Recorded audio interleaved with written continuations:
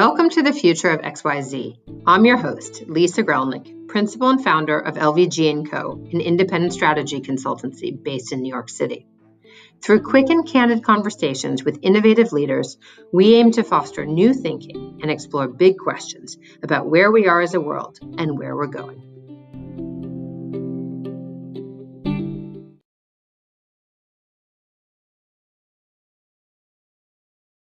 Hello and welcome to this week's episode of Future of XYZ. I am thrilled to welcome Joyce Shen to the program. Joyce, thank you for joining us on Future of XYZ.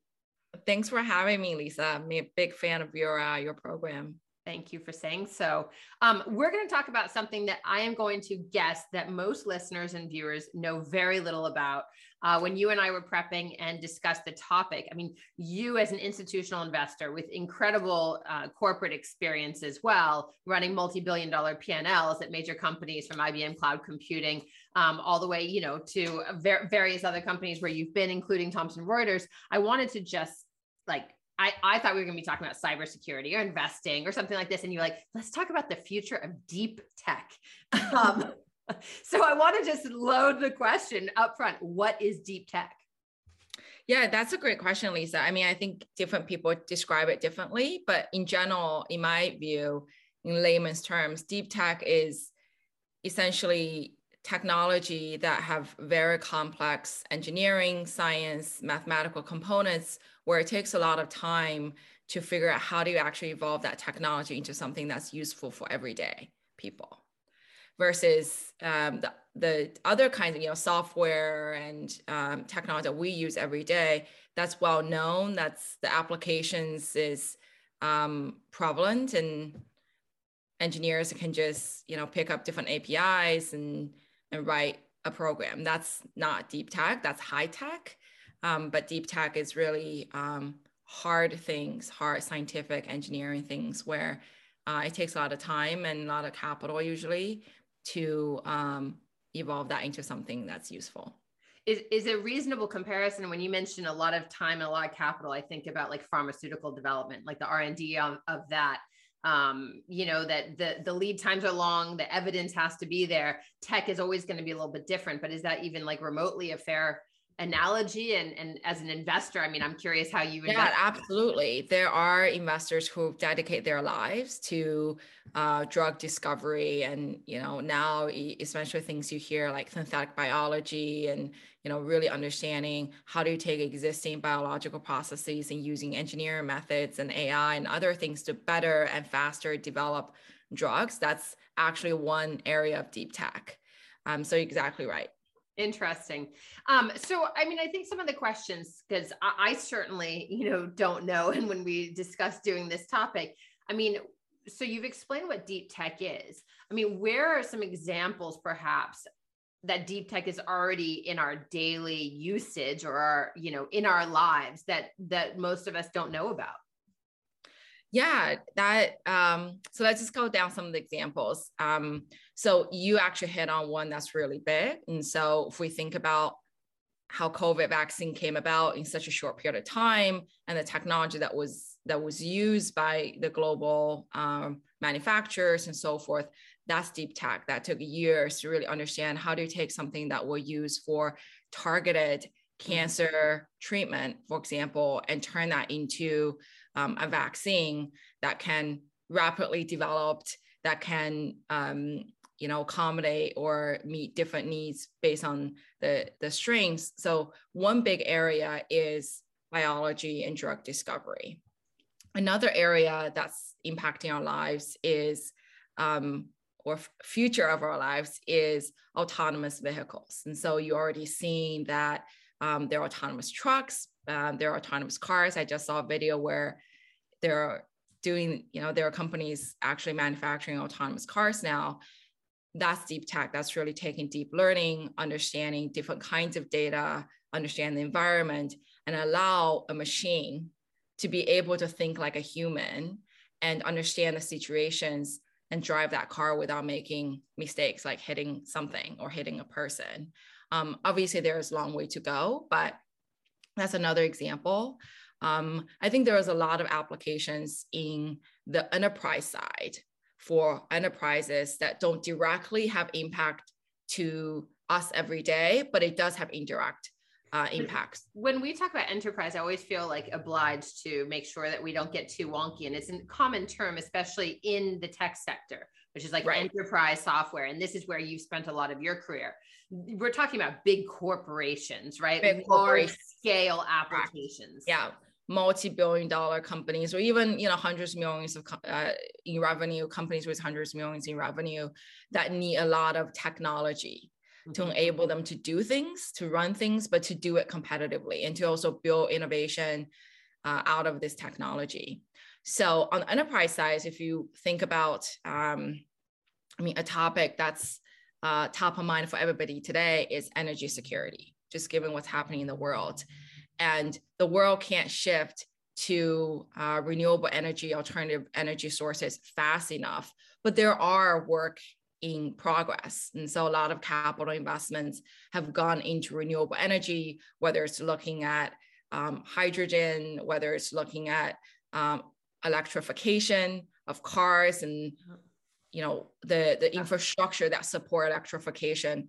Those are generally categorized as deep tech in the sense that they still need a lot of time to develop and mature and scale to the point where you and I and everybody else can just get off the highway and plug in an EV and charge for 5 minutes and we can go. It's not possible today. Right. And so there's actually a really interesting, there are multiple, you're talking about like the consumer application, you're talking about the enterprise application.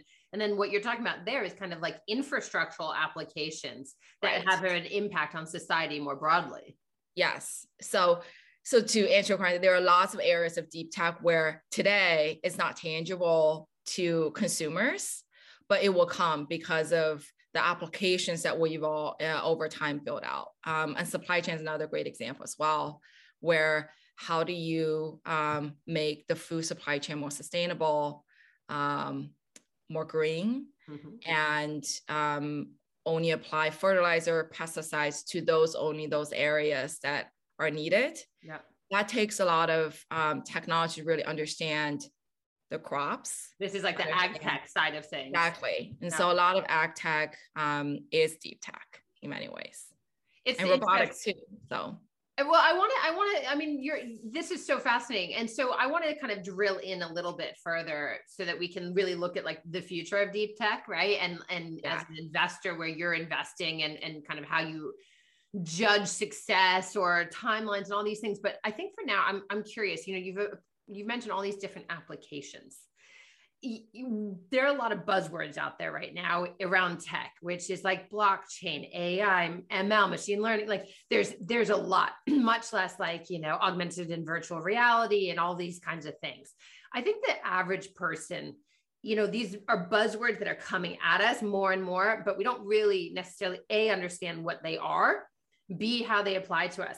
Are we even talking? You talked about machine learning a little bit, but like deep tech is going beyond even these buzzwords, right? It's kind of figuring out ways of blending them. And as you said, highly mathematical, which is your background. Of course, you did statistics and economics at University of Chicago. I have an MBA from there and written lots of books on computational behavior and these kinds of things. So, how would we get down to layman's terms about like, what are those new buzzwords in their relation to deep tech?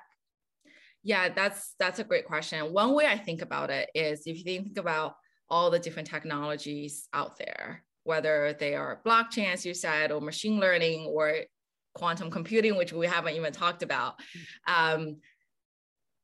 all the technologies serve in my view, very specific purposes. And so you have technology that help store data, do computation. You have technology that be able to understand all sorts of data and then perform certain set of tasks and do it in specific ways. So when we think about deep technology for people who are not in technology, we can actually break down all kinds of buzzwords into this area. So as example, blockchain is a different way of storing data and storing information that you could argue better or different from the existing data stores. quantum computing is a completely different way of doing computation. Machine learning is a different way of, there are many different subset areas of machine learning. It's different way of doing computation based on information or data given or available. And so like what people are saying, you know, every industry, I think it follow the same kind of, in my word, like stack. And so you have the stack being, what are the key components? The tech stack we're talking about. Exactly. The technology stack, the components that will make a technology valuable, that can be applied for different kind of problems that you and I and everybody else care about. And so at the end of the day, it's, you know, is the core component or the core mission of that component store information? Is it about protecting information? Is it about computing, or is it about taking all those information and perform certain of tasks based on certain rules or based on some kind of learning?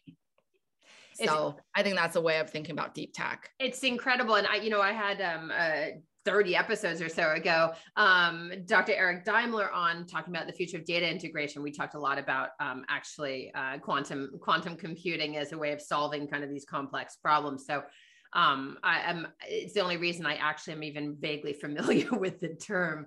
And I think most people are not. I mean, there's a lot of innovation happening in the space, and you're very proximate to it as the principal at 10-4 Holdings.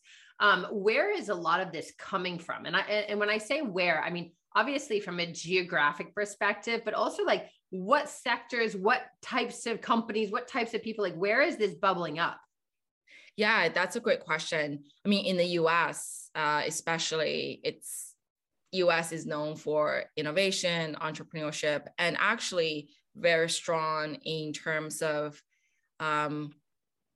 core scientific and research at the university level. And so a lot of these deep tech actually come out of research from universities, and some of which the university decide to spin out as companies. Other times, you know, the professors who invented those things and say, well, I would like to build a company around it. And that's another way. But by and large, in the US, you have a lot of advanced research at the university level all over the US. And I think given the innovation and entrepreneurship interest and just that growing mentality of let's build for the future, let's innovate, more and more universities are thinking about how do we take advanced research and find capital to evolve that into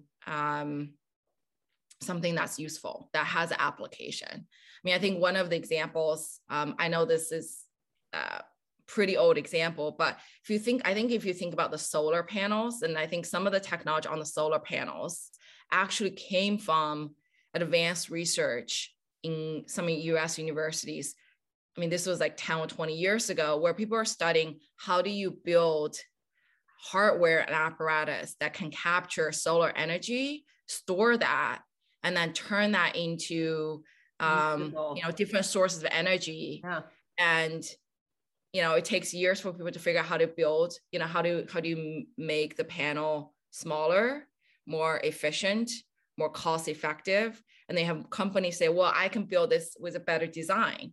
You have companies now doing solar services for households. Yeah, industries pop up around this. Exactly. So deep tech is really, you have this advanced research about this could be useful for a particular application, and then you build around it.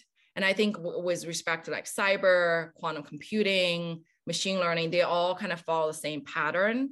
Is there are some hypotheses about this could be useful for these basic functionality as we talked about. Is it storing data? Is it storing something? Is it transporting? Is it communicating? Is it computation? And then over time, with capital, with innovation, with great ideas from people, you build ecosystem around it. And that's how you get deep tech into the hands of everyday folks. And it's you explain this so eloquently, and obviously you're an adjunct professor at UC Berkeley, and I'm sure there's tons of research given its proximity to the Valley as well as just its incredible pull internationally in that space. So thank you for explaining that.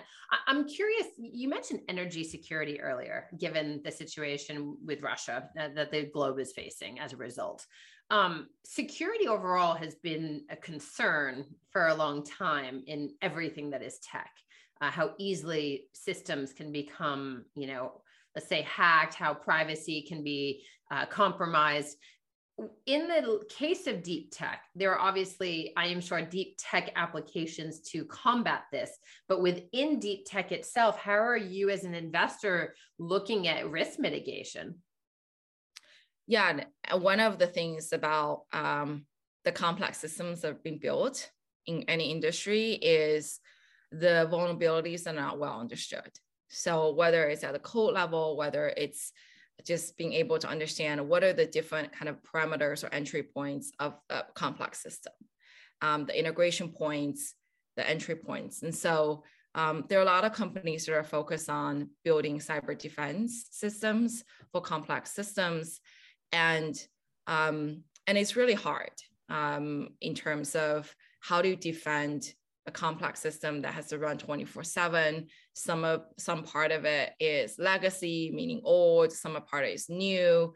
You have different employees or people who have different understanding of cybersecurity. How do you do all of that together to maintain strong cyber defense? From an investor's perspective, I think cybersecurity is, because it's so relevant for every organization, for every individual, that cybersecurity is no longer considered technology that need years to evolve to get into the hands of organizations and individuals. In fact, cybersecurity it's just grown so fast because of cloud technology, because of data, because of just this overall increased awareness of the need that if you look at cybersecurity alone, there are thousands of companies in the space. There are investors who just dedicate all of their time focused on cybersecurity, whether it's protecting data, which continue to be a big question as you have newer applications, new use cases, the ability to defend, again, complex systems, some of which are online, offline, all over the place in distributed fashion, and protecting cyber warfare, right? Which is also relevant, that countries are using cyber attacks as a way of attacking other countries. And that's beyond the discussion of this call, but it takes a lot of data, signals, people, systems to really understand how to do that. But I think it's all risen quite quickly. I mean, I feel like it's, I mean, we think about like the power that we carry in our little pockets these days, is multifold bigger than the largest mainframe in the 80s even. I mean, this is unbelievable how quickly the access has happened and regulation isn't keeping up. Well, as an investor, I mean, you talk about people who just focus, for instance, on cybersecurity or on health tech or whatever it may be. Where are you focused and what are you most interested and excited about for the future?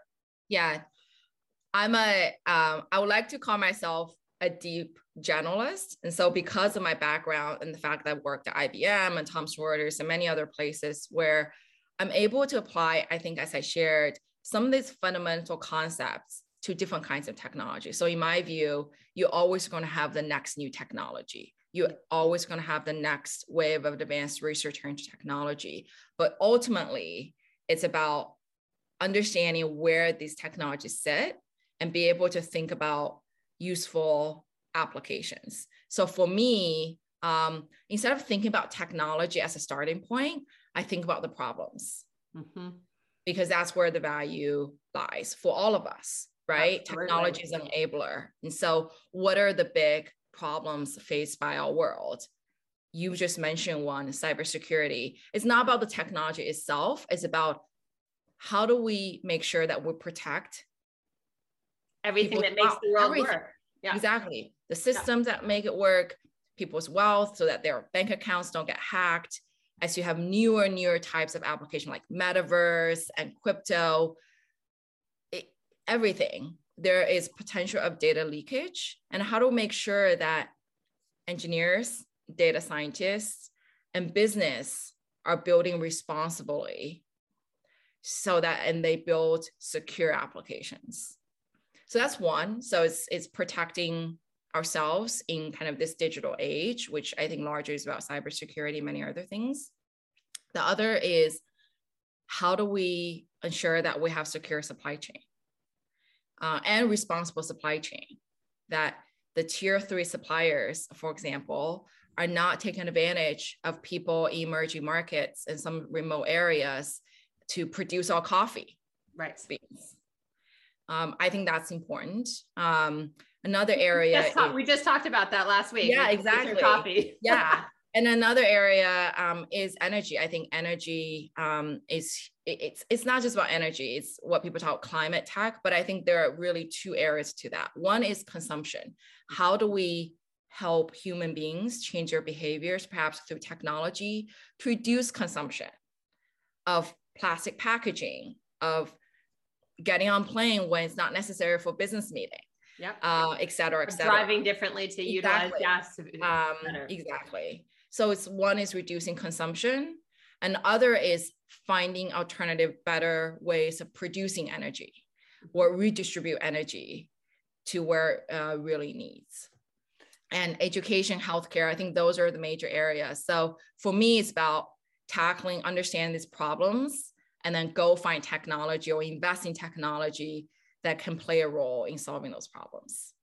So we're just about at time, Joyce, and this is like obviously a very big conversation to try to squeeze into 20 minutes, even for the interviewer who doesn't know a lot about this. I'm curious, things are changing so rapidly as we talk about, and the applications are needed today because the systems have already been built. These things that we're talking about already are in process, right? We need to make sure that we reduce carbon emissions. I mean, there are lots of things that are in progress. What is the timeline as you're looking at investments and evaluating in this deep tech space? What is the timeline? I mean, how are you accommodating the fact that it needs to happen yesterday, and yet, these things take time, as we started speaking about? Yeah, that's a great question. So I think generally speaking, venture capital has a timeline of 10 years. Investing in any particular company. And so I think that's a pretty good benchmark to understand how company evolve to build something that can scale to achieve enough impact. So 10 years is kind of the traditional benchmark. However, if you look at different areas, investors tend to invest in things that are more, not more obvious, but things that can be part of a key element of that kind of fundamental shift. So a very quick example here, just to give you a sense, is, for example, everybody's talking about climate tech. Yeah. So there's so many areas in climate tech, like hydrogen, and hydrogen is going to take years to really understand how this works, how to take it to market, how to make it energy efficient, to actually how to even transport it, how do you all kinds of things to actually build a market around it. Yeah. But one of the easier things to do is, well, there's already a lot of data about carbon footprint. Do organizations understand their carbon footprint? If they don't understand it, they can't measure it, they can't take initial, minimal, and basic steps to address some of the obvious gaps. So investors are investing a lot in carbon accounting, which is another term to describe measuring carbon footprint. Yeah, and then so that organizations and then again measure, analyze, build programs to make interim progress toward this bigger goal. Obviously, it's not happening as fast as everybody wants in terms of climate, but and I can't generalize for all investors. There are investors who are going the other way. They have long-term patient capital, like the Gates of the world. They are investing in a lot of these really deep tech, hard tech, where, we're not going to see the fruit of labor for another 10, 20 years, but we need it, right? We need investors to take that long-term view as well as like the gains in the short term. Yeah. So you need both to be able to bring all sides of technology together to enhance understanding for everybody. And so that eventually, in the near future, you are up-leveling the organizations and businesses that are driving a lot of these actions, educating the masses about why these topics are important, pulling more capital from both government and private sectors while investing in this much longer term technology, so that we're not just standing, we're making progress toward a goal while these bigger problem, harder questions get solved in the background. It's so interesting. Joyce, I could keep talking about this. I really actually, hopefully we can get you back on, maybe talk about cybersecurity or one of these other topics as we go forward. But thank you for joining us on Future of XYZ today to talk about the future of deep tech, which is very big a future, it seems. Yeah. Thanks, Lisa, for having me. And to our listeners and viewers, thank you for joining us today with Joyce Shen, principal investor at 10-4 Holdings. We are available, as you know, if you're watching on YouTube. You can also find us on any of your favorite streaming podcast streaming platforms, from Apple and Spotify to Amazon and beyond. Follow us on Instagram at Future of XYZ, or visit future-of.xyz to nominate a guest or learn more about LVG & Co. We look forward to seeing you next week. Joyce, again, thank you, and keep up the amazing work. Thank you, Lisa.